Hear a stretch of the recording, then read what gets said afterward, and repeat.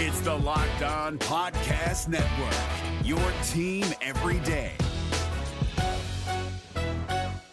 We're driven by the search for better, but when it comes to hiring, the best way to search for a candidate isn't to search at all. Don't search, match with Indeed. 93% of employers agree Indeed delivers the highest quality matches compared to other job sites, according to a recent Indeed survey. And listeners of this show will get a $75 sponsored job credit to get your jobs more visibility at Indeed.com/podcast. Just go to Indeed.com/podcast right now and support our show by saying you heard about Indeed on this podcast. Indeed.com/podcast. Terms and conditions apply. Need to hire? You need Indeed.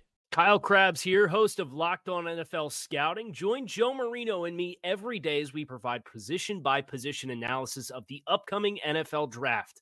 Check out the Locked On NFL Scouting podcast with the Draft Dudes on YouTube or wherever you listen to your favorite podcasts. You are Locked On Fantasy, your daily fantasy football podcast. Part of the Locked On Podcast Network, your team every day.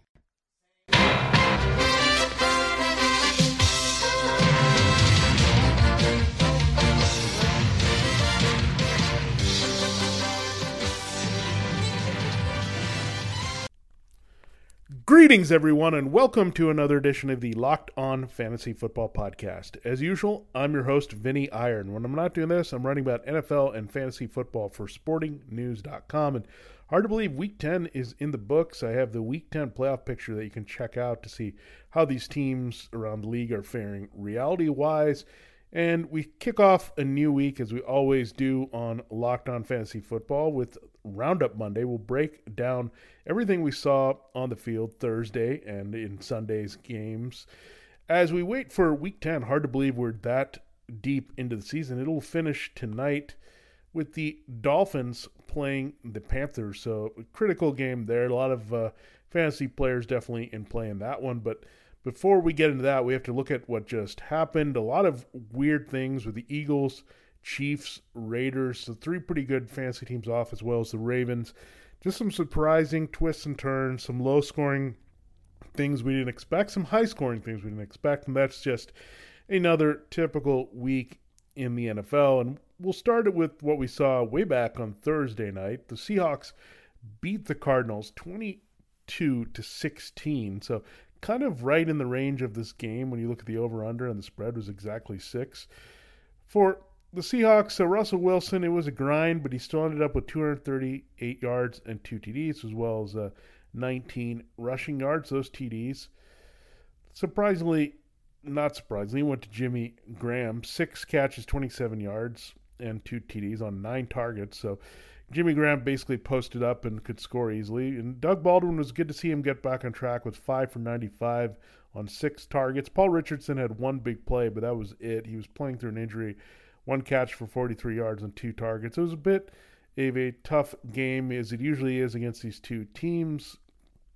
And when you look at Wilson, solid, not spectacular. I think this is right about what you expect in a defensive showdown against a division foe. So you were pleased with that if you got it. He was sacked 5 times in this game, so didn't always get a chance to stand in there and throw downfield. That hurt Richardson's and Tyler Lockett's value here for sure on the other side of Patrick Peterson. So that was a mildly disappointing development, but in Thomas Rawls, the backfield, you can just forget about it.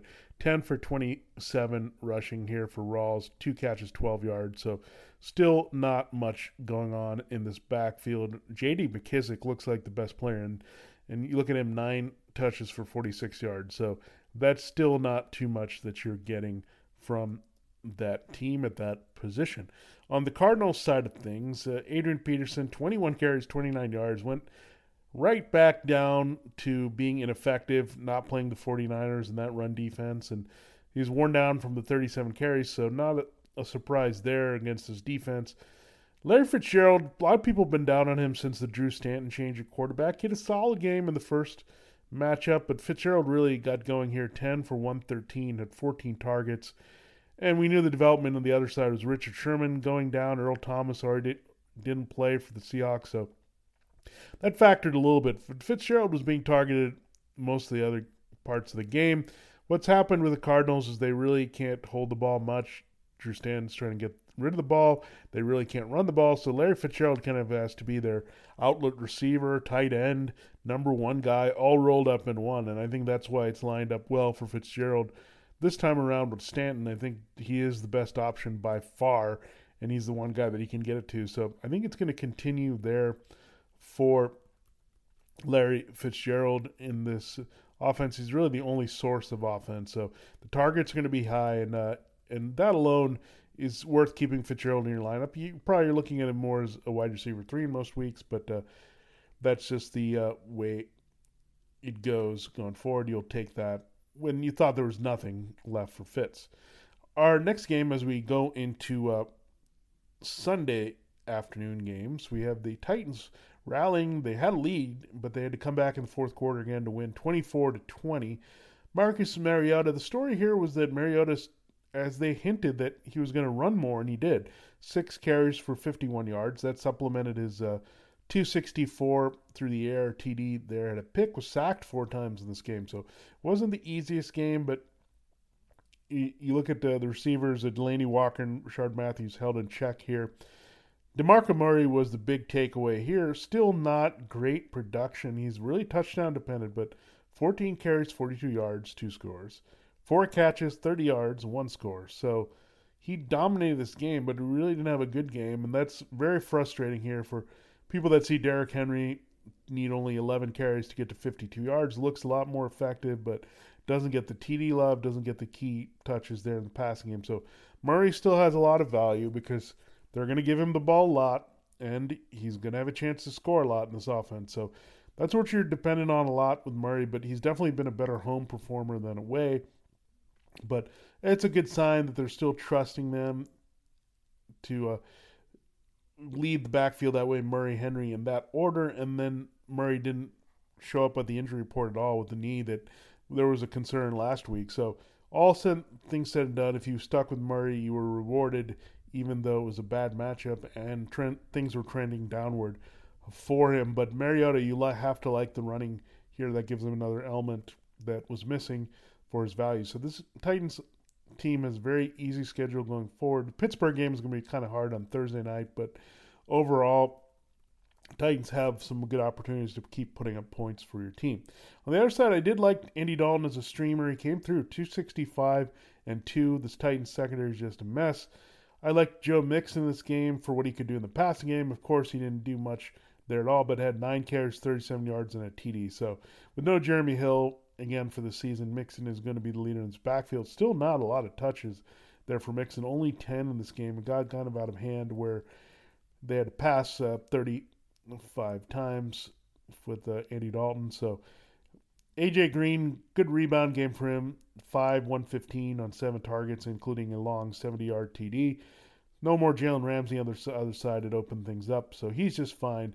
Brandon LaFell, still usable potentially here. He scored in 2 recent weeks here. 6 for 95 on 10 targets. So really Tyler Kroft has kind of faded away, and we thought Josh Malone could have a big role as well, but looking like LaFell is clearly the number 2 option in this passing game. If you need him and you're hurting there at wide receiver 3, you can look at matchups to play Brandon LaFell. We move on to our next game, and it's the Browns and the Lions. And you look at this one, and Matthew Stafford we really liked in this one. It took a while. It wasn't pretty as we expected, but he got to 249 yards and 3 TDs. Did throw a pick, sacked 4 times, so pretty ugly early, but he got it going. Got Golden Tate 6 for 97 and a touchdown on 7 targets. So what we expected. We really liked Eric Ebron to maybe come through in this one. He did. He scored 2 catches, 39 yards only, but we liked him because of the potential to score in Cleveland, and that did happen. Theo Riddick had the other receiving touchdown. Amir Abdullah, despite being doghouse there on Monday night, came back here. So we didn't have high hopes for him. He still only had 11 carries, 52 yards, but he did get in the end zone, and that's basically what Abdullah is right now. You're hoping for a touchdown. He's become the back of choice, at least in rushing situations near the goal line. So that gives him some value as an RB2. And Riddick Again, PPR still has some value. You look at the 3 catches, only had 4 rushes for 35, but his score here. So Riddick still has good PPR value, especially as a flex play in deeper leagues. Tate should be in your lineup pretty much every week. And Marvin Jones, 1 catch for 22. We thought this could be a bit of a struggle maybe with Jason McCourty on the other side, but Tate is the guy that you trust week in and week out from the Lions. On the Brown side of things, Deshaun Kaiser had a viable, actually, fantasy day with 232 yards and a TD passing through a pick, but also had 7 rushes for 57 and a TD. So Kaiser had one of his best games, maybe since way back in week 1 against Pittsburgh. We haven't seen this kind of production. He did get banged up where Cody Kessler had to come in for a little while. But what we've seen, though, is Duke Johnson Jr. and Isaiah Crowell suddenly become factors again. Crowell with a second straight solid game, 90 yards and a touchdown. Duke Johnson had 16 touches, turned them into 88 yards. So both of these guys are back viable, which is good to see. I think Seth DeValve, Kenny Britt, Sammy Coates, these guys, just a mixed bag of receivers. Nothing you can really trust there. But these backs, at least with Kaiser playing a little bit better, coming off the bye, that you can look at the Browns' backs as more viable options going forward. And the Lions defense comes through with a touchdown again. The Browns are playing the Jaguars next week. So big game ahead for the Jaguars. The Lions get a nice all-around victory. Matthew Stafford is totally in a groove. He's hot. You want to keep him in your lineups going forward. As a reminder, we are giving away 1 Pro Football Focus Ed subscription per show per week. Make sure to leave your review of the show on iTunes and leave your Twitter handle, and we'll be picking 1 winner based on their Twitter handle and get them that PFF Edge subscriptions of $39.99 value. And reminder that our regular guest on Thursdays, Lineup Thursdays, is Jeff Ratcliffe, the director of fantasy for Pro Football Focus. We're always glad to have his insight near the end of the week. Is your team eliminated from the playoffs and in need of reinforcements? Maybe it's time for a rebuild, or maybe they're just a player or 2 away from taking home the Lombardi Trophy. Either way, join Keith Sanchez and Damian Parson for Mock Draft Monday on the Locked On NFL Draft Podcast. They'll tell you which college football stars your team will be taking in the 2024 NFL Draft. Check out Mock Draft Monday on the Locked On NFL Draft Podcast, part of the Locked On Podcast Network. Your team every day. Now, we go to our next game here. It's the Chargers and Jaguars, and kind of a little bit of what we expected. It was a brutal game for both running backs there. So the Jaguars' run defense has gotten a lot better. 16 for 27 for Melvin Gordon. He got banged up in this one a little bit. Austin Eckler comes in and was a big factor. 5 catches, 77 yards, 2 TDs, as well as 10 rushes for 42 yards. So that was a bit of a twist here. Eckler also did have the fumble late in the game that allowed the Jaguars right back into the game. So we'll see what's going forward with Gordon's health and Eckler, if they're going to trust him as much. So a lot of weird things going on coming off a bye for the Chargers. So just didn't expect Eckler to have such a big role, but they're trying to find some source of offense here. And the backfield did make sense because the Jaguars secondary, and we saw the numbers really go down for Tyrell Williams, 2 for 49 on 5 targets, 4 for 48 on 7 targets for Keenan Allen. So they were trying to get somebody involved to make a difference. Eckler was the guy until that fumble. Eckler should be owned by all Gordon owners at this point now that the Chargers have returned from bye. You need him at least as a handcuff, but in some cases I think he still could have standalone value, especially in deeper leagues in a flex PPR type role here for the Chargers if he's going to see this type of looks. And it's not going to happen a lot. It's a lot based on the matchup, but they do really like Eckler and they want to get him involved a little bit more. Phillip Rivers had those 2 TDs to Eckler, so kind of inflated his day in a bad matchup that we didn't expect much. On the other side, Blake Bortles, it was a rough day. A touchdown and 2 picks. The touchdown went to Marquise Lee. So Marquise Lee is continuing to be a solid wide receiver 3, the clear-cut guy here. 6 for 55, 11 targets, team high.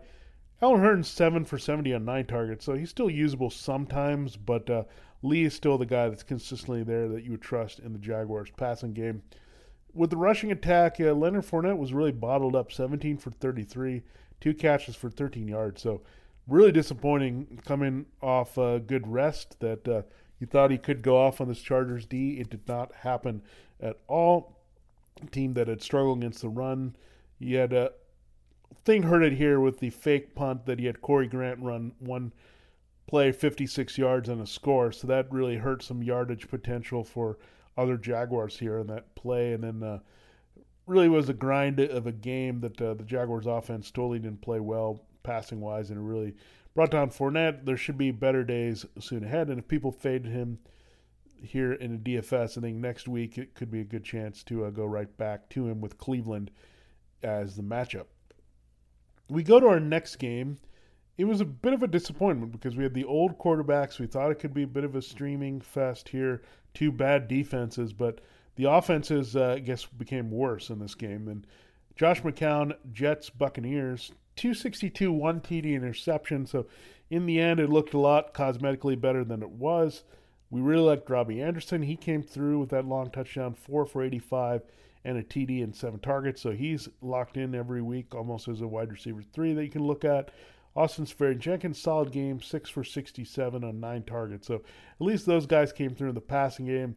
If you hope for Bilal Powell in a big game, mysteriously not very good for either Bilal Powell or Elijah McGuire against a really defense. McGuire was actually more effective with the 12 touches for 58 yards here as a backfield option without Matt Forte. The problem was McCown was sacked 6 times, so very surprising game for the Jets, given how they played against Buffalo, moved the ball, dominated the line of scrimmage. It didn't happen in this one against a weaker team. You look at the Bucs with Ryan Fitzpatrick, 187, a TD interception, so absolutely nothing there. TD also went to Charles Sims, so Deshaun Jackson got the 10 targets, 6 for 82. Chris Godwin got those 10 targets with Mike Evans out, 5 for 68. But overall, this offense just not looking good still. You'd expect more points to get the victory, but that's about it, you can say. Doug Martin still having a struggle here, 20 carries, 51 yards. So right now, Evans coming back might help some options. Cameron Brate looking bad here the past few weeks, even though there's been a lot of Fitzpatrick. So I think it'll get better. They do have a favorable matchup next week against Miami. So let's hope the passing game can do a lot better there and take advantage of things that are on the table with Fitzpatrick. Our next game, another kind of a grind defensive effort. The Packers needed this victory pretty badly. They go in to beat the Bears 23-16. The Bears were actually favored for the first time in a long time since Aaron Rodgers' first year as a starter for the Packers. There was no Rodgers or Favre for the first time since 91 in a game against the Bears. Hundley got better here, 212 yards and a touchdown. Not as much running. He looked to throw downfield. It was really tough for Aaron Jones owners because he looked good early, 3 carries for 12 yards, but tweaked his knee there, and that was it. Then Ty Montgomery and Jamal Williams took over this backfield, and you knew what Jones could have done here with that potential with 26 carries there for 121 yards between Williams and Montgomery. So we'll have to see if Jones has to miss time. Williams is definitely going to have a lot more value. In that sense, Montgomery's value has just gone up for 2 straight solid weeks of usage for Montgomery. So keep that in mind. It's really disappointing, again, if you were a Jones owner because it was there. This game was there for a potential big game. And one little tweak caused that to go off. You look at the passing game, Devontae Adams, if you notice now, he's the guy that scored twice with Hundley in there in recent games. They have good chemistry, 5 for 90 on 8 targets. Jordy Nelson still the concern here. 4 targets, only 3 for 20 there. Randall Cobb, 3 for 52. So it looks like a lot of Adams and Cobb. And Nelson, it's got to be a bit frustrating for him and his fantasy owners where there's not much connection with Hundley and Nelson was when you knew how great it was between Hundley and Rodgers. So very, very disappointing there, Nelson, especially when the passing game gets better. At some point, I think Nelson can do some things, but for now, you're hoping that some things will turn around here with Hundley and throwing it to him. And I think with each start I think it's going to improve the chances of getting the ball to him. On the other side, Mitchell Trubisky, 297 yards and a TD. Pretty good game here coming off a bye. Dontrell Inman, you have to look at him now. Recently acquired from the Chargers, went to work here, 8 targets, caught 6 for 88. So definitely in play here as the number one. It was Josh Bellamy with a touchdown, 2 for 57 in the score. But Inman clearly was planted right there as the number one. Jordan Howard owners and people who played him in DFS were extremely disappointed. This looked like a huge spot for him at his value, 15 for 54. So the game flow, yeah, it wasn't totally out of hand. It's weird that they stopped going to Howard or Tariq Cohen. They somehow, for some reason, went with Benny Cunningham, 3 for 32, and then that lost fumble there at the goal line that created a touchback and pretty much gave the Packers a victory here. So still head-scratching how much they go away from Howard and Cohen, given the way they started the season for sure. Our next game is the Saints and Bills, and really this is just the Saints because it was 47-10. They were all over the Bills. Now, you'd expect with a score like that, Drew Brees would have had a monster game, but this is 2017 where Drew Brees is just a facilitator. He's a distributor. He's a little point guard. 184 yards passing, no TDs. No TDs. You just don't see that. He did have a rushing TD, but you're still looking for a lot more in a game like this. At least you've had Michael Thomas. Really, this game was pretty simple. They just threw to Michael Thomas, ran Mark Ingram, and ran Alvin Kamara. That was pretty much the game plan for the Saints. They got away with it because they were so dominant defensively. So Mark Ingram and Alvin Kamara, what can you say? 21 carries, 131 yards, 3 TDs for Ingram. Kamara goes 12 for 106 in a TD. He goes 5 catches for 32 yards. These two guys are just the lifeblood of the Saints offense right now.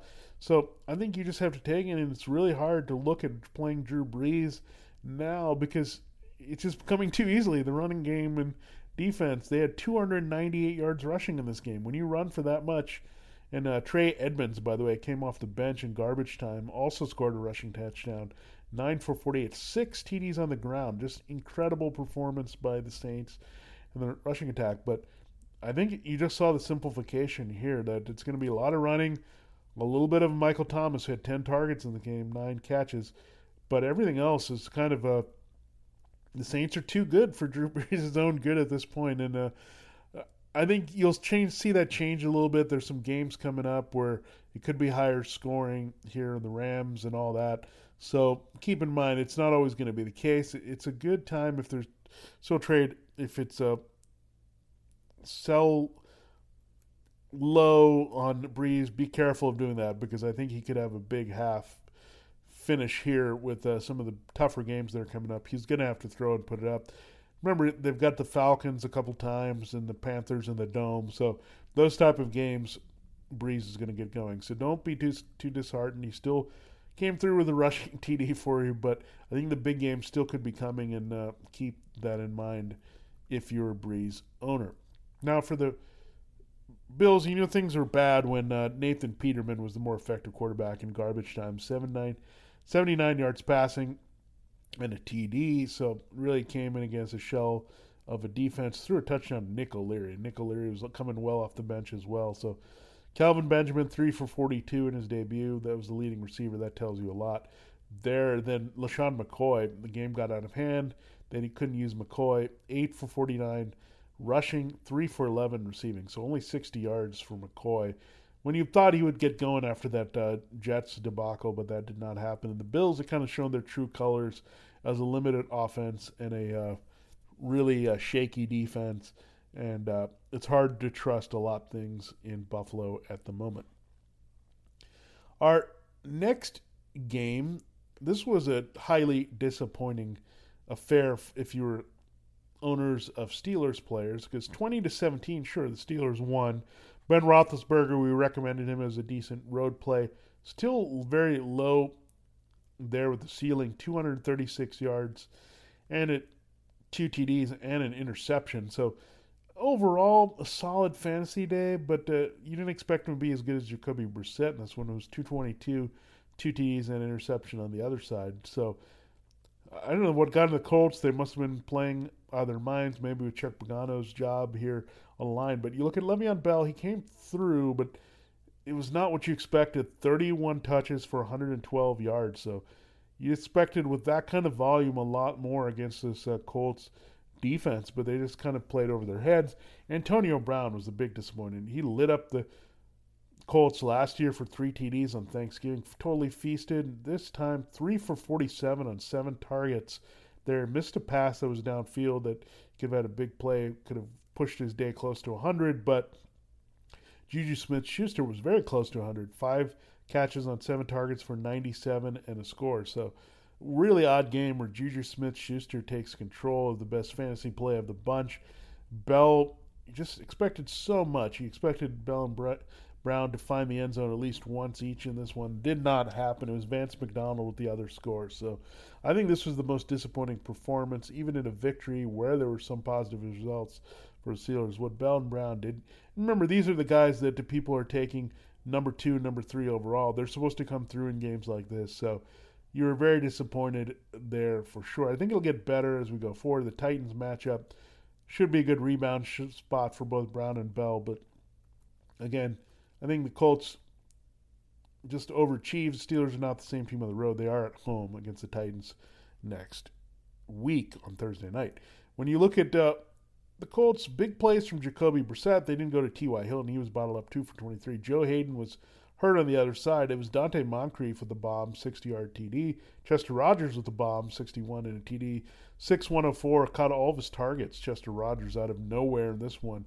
So Moncrief and Rogers still up and down. Marlon Mack, people had high expectations for him. Really didn't do much even in garbage time here because the game was close. They didn't really go there. When the game's close, they're not going to go to Mack, and the game flow really hurt Mack in a weird way. He had only 9 touches for 26 yards. Jack Doyle, non-factor as well. Basically, the Steelers gave up those 2 big plays to the Colts, and that was it. Their defense dominated the rest of the game. Frank Gore was still involved heavily, 18 touches for 61 yards. So disappointing for Mack owner, Doyle owner, Hilton owner when you see those numbers. Just a very misleading game overall when you look at the final score in this one. For fantasy, I think you chalk that up to one team not showing up, taking another team for granted, the other team playing over its head. We go to the next game. It's the Vikings and Redskins to close out the early games here. And with the Vikings, what can you say? Case Keenum in a tough matchup looked like on paper. Came out firing. Had 188 yards and 3 TDs there at halftime. And it was actually a slower second half. He had 2 picks and only 1 TD after halftime, which was weird because they were playing with the lead and control. But overall, you can't really complain with that. He's distributing. Latavius Murray did have the rushing touchdown over Jerick McKinnon. So it kind of toggles back between these guys back and forth in terms of who's effective. I think Murray, given the Redskins' weakness against power runners, Murray had the bigger game here. Jerick McKinnon only 12 touches for 47 yards, while 17 for 68 and a TD for Murray. The Vikings were just so good in the red zone in this one. It was Jarius Wright and David Morgan, the second scoring. So very disappointing there when you wanted Kyle Rudolph. 5 for 37, not terrible on 7 targets in a PPR, but when you look at this, in a game like this, you expected Rudolph to be more effective, but it was too easy to go to Adam Thielen. 8 catches, 166 yards, and 12 targets for a TD. Second straight game he scored after not scoring before then. And Stefan Diggs looking healthy now fully with that bye. 4 for 78 and a TD. He was effective, left some more on the table, but against Josh Norman, you'll take that in a tough matchup for sure. So when you look at the Vikings overall, their offense is really playing well. I don't think you want Teddy Bridgewater in there, and I wrote that. I don't think you can go away from Case Keenum right now if you're the Vikings. He's just facilitating everything that's around him. He's playing well, went on the road and won. So I think as long as he's in there, Adam Thielen is going to be a beast, and Stephon Diggs is going to have a bigger upside as well. On the Redskins side, I mean, just brutal for the rushing attack again. Rob Kelly got hurt. Samaj Pirine showed some signs of life here with 10 touches for 60 yards. But Chris Thompson, he had 12 touches for 60 7 yards, so it's still not looking great for this backfield. Thompson's definitely cooled down considerably. We knew this might happen as they have the offensive line injuries now. Maurice Harris was the guy who scored on a great play, one-handed catch there from Kirk Cousins, but that was the only touchdown for Cousins. 327, 1-1, so disappointing overall for Cousins passing, but he did have 2 rushing touchdowns on 4 carries for 5 yards. So Cousins randomly redeemed his day with that production there. So Cousins got it done for you. You'll take it any way you can get it. Vernon Davis, 7 for 76 on 11 targets with no Jordan Reed, so solid there. And Jamison Crowder for 4 for 76 on 11 targets, his best PPR game in a while here, coming back from the hamstring injury. So really hard to trust any specific receiver, but Vernon Davis looks like the guy right now that as long as you have no Jordan Reed, Cousins is going to be in the mix throwing to him. But, hey, you'll take him any way you can get him, and Cousins rushing is fine with that. Make sure you're checking out all the great podcasts on the Lockdown Network, whether it's NFL or NBA, whatever city you live in. We've got you covered with a podcast every day of the week. It's getting your own personal beat report to get every insight on your team, whether it's the Vikings or Redskins or Steelers or Colts. We've got you covered on Lockdown Network. Is your team eliminated from the playoffs and in need of reinforcements? Maybe it's time for a rebuild, or maybe they're just a player or two away from taking home the Lombardi Trophy. Either way, join Keith Sanchez and Damian Parson for Mock Draft Monday on the Locked On NFL Draft Podcast. They'll tell you which college football stars your team will be taking in the 2024 NFL Draft. Check out Mock Draft Monday on the Locked On NFL Draft Podcast, part of the Locked On Podcast Network, your team every day. Now we go to the late games here with the Rams all over the Texans, 33-7, and the story here is Jared Goff. We expected him to have a big game. He did not disappoint. 355 yards, 3 TDs. Robert Woods, another monstrous game. What can you say? If you started him the last 2 weeks, you've been very happy. 8 for 171 and 2 TDs on 10 targets. Sammy Watkins also got in the end zone again for second straight week. 2 for 41. But Woods is just being like a true number one here. We thought he was a possession guy, but he's making big play after big play for this team, getting downfield after the catch. So Woods should be in lineups every week. Goff is getting close to that status. I think the matchups are going to get harder, but Woods for sure is in there. Todd Gurley, you expected more. He had 11 carries, 68, 6 carries, 60 yards. Didn't get in the end zone, but still you'll take that any day. 136 yards from scrimmage. This is just looking like the Rams of old, where Gurley is kind of like the Marshall Faulk and Jared Goff is the Kurt Warner and Robert Woods is the Isaac Bruce, and you'll get occasionally Sammy Watkins as the Torrey Holt here, and Cooper Kupp is the Azahir Hakeem. 6 for 47 on 7 targets for Kupp, so he's still a well third in the pecking order here. Woods is like the guy that is in every week. Watkins more matchup based. Kupp, I think you have to go away from. That was early in the season when Goff had to look in the slot, go security blanket, but now he's super confident to go all over the field. So that's this Rams offense, just a machine that you want a part of almost every week in DFS and in a year long. On the other side, the Texans, DeAndre Hopkins, kind of like the Larry Fitzgerald here, where he's still going to get his 14 targets, same as Fitzgerald got in the game against the Seahawks. 7 for 111 here for Hopkins. And when you look at what Hopkins has done with Tom Savage, he scored in the first game, went over 100, so he's still the playable guy. Will Fuller still absolutely not playable, 2 for 15. It was Bruce Ellington with the touchdown. Lamar Miller still trying to get going, but it's hard. I think you're going to see a ceiling like this, 12 touches, 74 yards there for Miller. So this offense really Hopkins and nothing right now for the Texans, and absolutely nothing you can look at defensively for this team. Now we go to our next game, and it was the Dallas Cowboys losing at Atlanta 27-7, and people are going to immediately point as the Ezekiel Elliott absence, but actually when you got the opportunities there, Alfred Morris and Rod Smith looked pretty good. They just couldn't run the ball because they were getting beat up, and with the Dak Prescott being sacked 8 times. 6 of them came from Adrian Claiborne, just a situational pass rusher for the Falcons. Tyron Smith, back and growing issues, did not play in this game, so that was a big, big loss there injury-wise in this game. He usually plays, he grinds through, but it was just too difficult with multiple injuries, and he didn't even make the trip there. And boy, it was just a trip fest for Chaz Green and Byron Bell trying to stop Claiborne, and that really destroyed Prescott. We thought it would be a great game for him, but Jason Witten was his best target. He had to go underneath. They had to go heavy tight ends just to run the ball. And 7 for 59, caught all of his targets. Des Bryant, still disappointing. Played through the injuries with the knee and ankle, but only 4 catches for 39 yards and 8 targets. So very disappointing game for Des from that perspective. And the passing game completely dragged down here.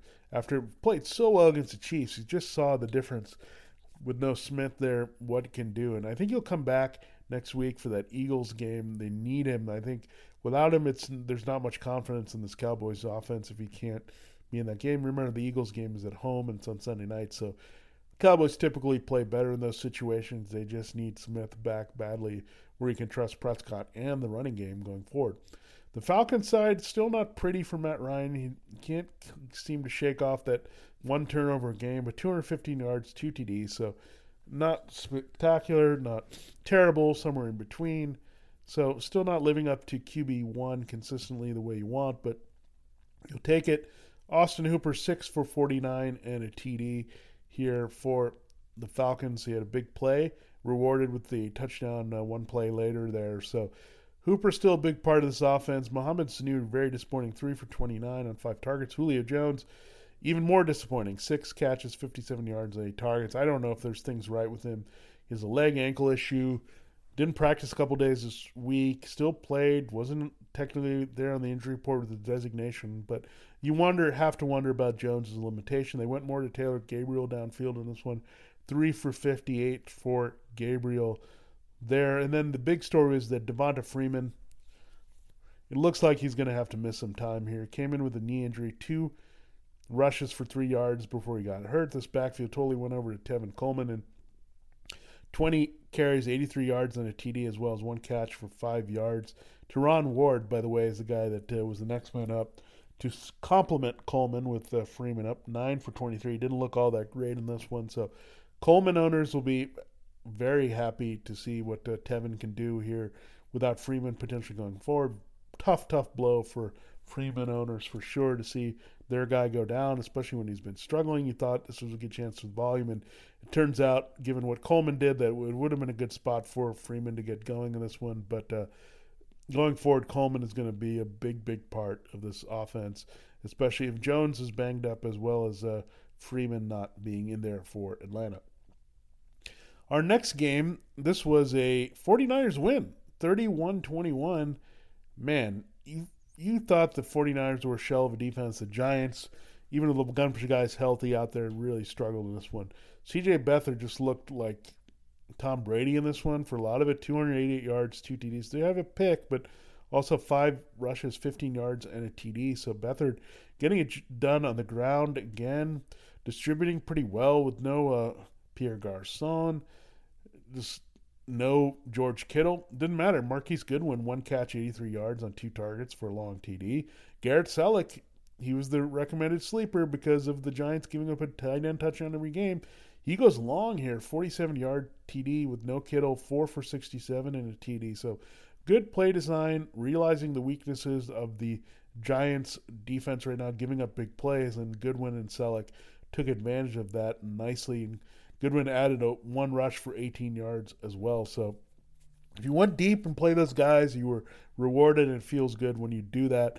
Carlos Hyde, solid game again, 19 carries, 19 touches for 104 yards. So you'll take that. Matt Breida popped up again with a run there at the end, 9 for 55 and a touchdown here. So Breida back in the mix again. We hear Jimmy Garoppolo is going to be starting after the week 12 bye. So good ending here for Beathard to get distributed here.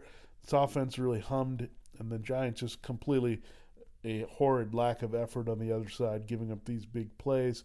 So pretty much going forward, the Chiefs have the Giants next at Arrowhead. Anything you can get against the Giants, big play guys, you're going to put them in. So Travis Kelce and Tyreek Hill should just completely destroy the Giants next week, given their skill sets versus Goodwin and Selleck for sure. When you look at the Giants side of things, 273-2 from Eli Manning, so came through with the streaming. You knew there would be some garbage time and throwing time against his depleted defense. Evan Ingram, every week start here, 6 for 31 and a touchdown on 9 targets. Sterling Shepard is becoming a solid wide receiver 3. 11 catches on 13 targets for 142 yards. Roger Lewis had the other touchdown. Unfortunately, Shepard couldn't get in the end zone. But Ingram and Shepard in garbage time with the way that things are going for the Giants defense, these guys are going to be in the mix. And Orleans Darkwa, another solid game, 16 touches for 88 yards. In a game that got out of hand, still was productive. So really Darkwa, Shepard, and Ingram in leagues are definitely viable, playable because of how bad the Giants are on the other side. And the Chiefs game is a little bit tougher than the 49ers, but I still think you like those 3 players going forward. Our final game was Sunday Night Football, 41-16. It was the Patriots all over the Broncos. And in this one, it was Tom Brady didn't have to do much. They scored on special teams on a kickoff return by Deion Lewis. So if you had Deion Lewis, it was a great game for you because he had the kickoff return TD. He also had a rushing TD on 14 for 55 here as well. In a tough matchup, you were just over the moon on this when you knew it was going to be a lot of throwing to the backs. That did happen with Rex Burkhead, 3 for 27, had the first passing TD there from Brady. Also had 10 carries for 36, so not bad. Then James White in the end also found the end zone here. So Patriots backs, if you took any part of them, you had some pleasing results here. When you look at White, had the worst game. We had still 18 yards and a TD here. So James White really went downhill with Burkhead seeing a bigger role. No Mike Gillislee at all. So that's one more factor out of the backfield. So a lot of Lewis, a lot of Burkhead. White was taking a back seat here. Brandon Bolden came in late to clean things up with the Gillislee inactive. But this backfield's still very hard to predict and all that. I mean, you're not going to get a TD from all 3 backs in most games, but Lewis still a big factor above all else. The one guy you can trust the most with his usage going forward. Burkhead could see a little bit more, but remember, they could always go back to James White, or it could be not backs at all throwing around the park. So really hard to trust there with the Patriots. Tom Brady ends up with 266-3 here. Rob Gronkowski, you were disappointed if you had him, 4 for 74. Still solid for most mortal tight ends, but you expect a lot more against this defense that was giving a lot. Instead, Dwayne Allen had the touchdown. Martellus Bennett also stole some in his first game back with the Patriots, 3 for 38 there. So you saw some of Gronk's production go to the other tight ends in this one, as clearly the Broncos were focused on stopping Gronk. He still had 4 for 74. Brandon Cooks in a tough matchup outside, 11 targets, stayed in the game through garbage time with Brian Hoyer, 6 for 74. So not the big plays we're expecting, but a solid PPR game there for Cooks for sure, without Chris Hogan in there with the shoulder injury. On the other side of things, Brock Osweiler at least got the ball to Emmanuel Sanders a lot, 6 for 137 and 11 targets for Sanders. Demaryius Thomas found the end zone again, second straight week with Osweiler. So that's a good sign for both of these guys. That Osweiler's not great, but he's getting the ball in these guys' hands. Thomas 5 for 44 and 8 targets, not as good, but in the end the TD got him closer to Sanders' production in standard leagues. Sanders the better guy here in PPR leagues, but Sanders and Thomas, that's at least what Osweiler's getting done here. Osweiler himself not worth it, 221 and a TD and an interception that went to Thomas, but at least he's getting the ball downfield. The Patriots defense still having a little trouble holding the points down, but still giving up some good passing yardage to receivers like Sanders and Thomas. So that's a good sign, at least they're going forward with the Broncos, that those guys are going to be involved. And the volume and game flow is going to go in their favor. C.J. Anderson had some good moments, but still only 10 for 54 here. The game got too far out of hand where they could stick with the running game. And Jamal Charles and Devontae Booker still looking way behind him in the pecking order, but when things get out of hand, it's going to be a split of Charles and Booker. They both came in for 8 touches each here in this one, so it's a little frustrating for sure for the Broncos, but at least from the fantasy perspective, you have the receivers back in play for them for sure.